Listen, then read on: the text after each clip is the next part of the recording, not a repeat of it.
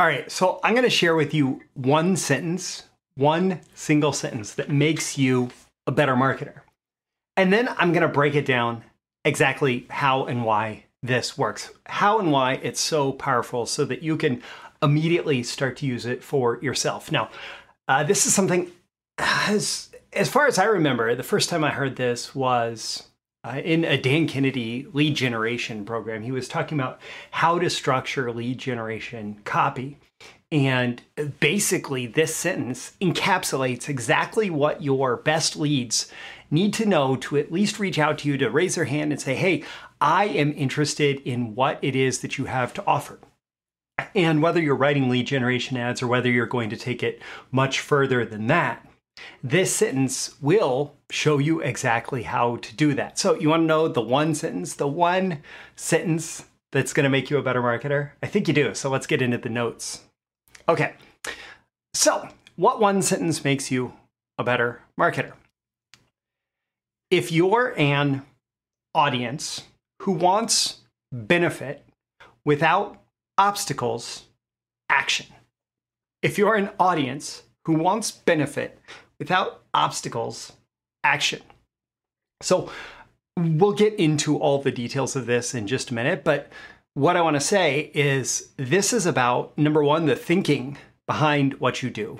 And so this focuses your thinking on the most important things that you need to have in place around your offer in order for you to be persuasive, to have a solid offer. And number two, this is about the message that you need to share. So this is not necessarily copy, but it can be copy. In fact, there's, if then, which is basically what this is, Gary Bencivenga has said that it's one of the most powerful headline formulas that you can use. If you don't have any better headline to use, having if you want this, then this, or if you want this without this, then this, that is a go-to headline formula.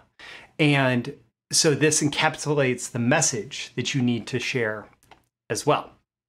So let's see, breaking it down, here's why it's so powerful. So your audience, the first thing that anybody is thinking on a subconscious level before they engage with any kind of message, any kind of media is this relevant for me?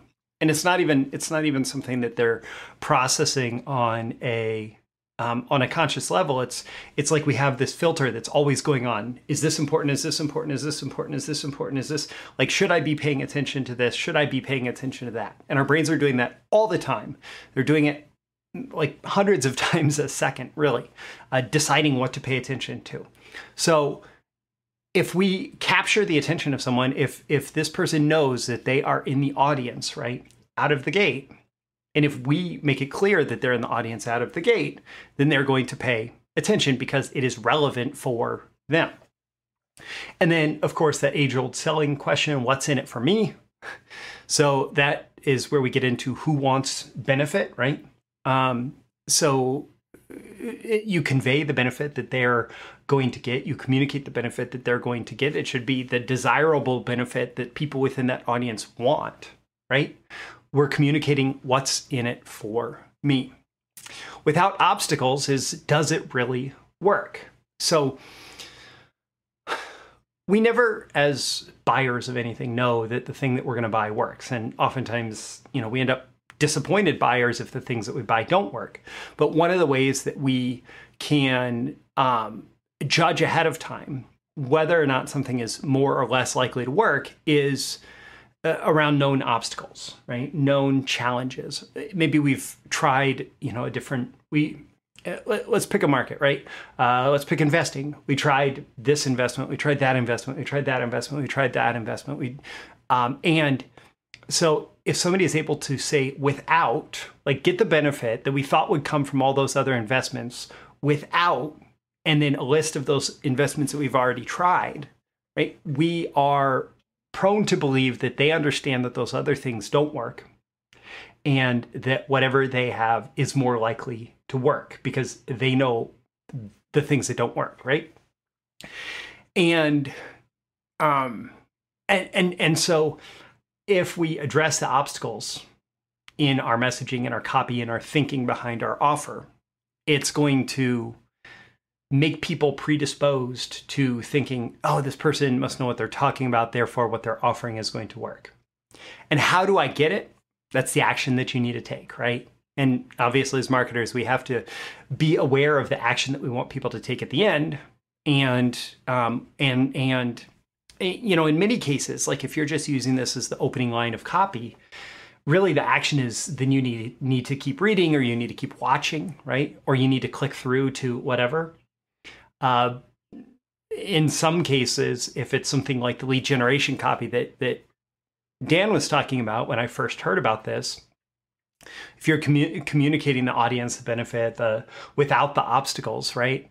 Then you just tell people how they raise their hand and say that they're interested to get more information, right? So that's breaking it down.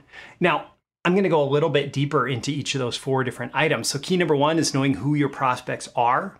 It's great to have an identity statement about them, like I'm a copywriter, I'm a marketer, I'm a dad, I'm a hockey player, I'm an electronic musician, I'm a kettlebell. What do you call that? A kettlebell lifter. I do kettlebells. I Giravic, right? That's the term. All these different identity statements, right? So it's important to know who your prospects are. It's important to know that for targeting purposes. It's important to know that for relevance purposes, so you can make sure to speak to someone in their own language.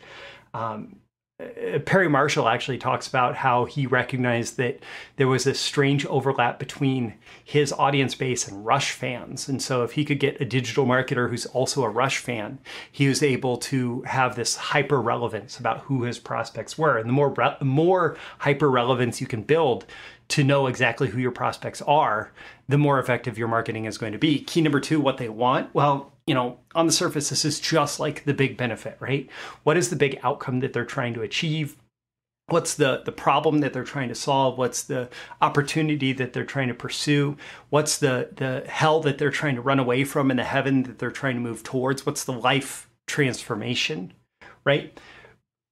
If we nail what they want and we're able to believably tell them that we can offer them what they want, then it makes sense that they take action. And so that's, again, it's built into this one sentence. Key number 3, what stands in their way? This is where market research, especially competitive and comparable market research, becomes really important. What have they tried before, right? What objections come up as they think about purchasing a product like yours or trying to solve this problem?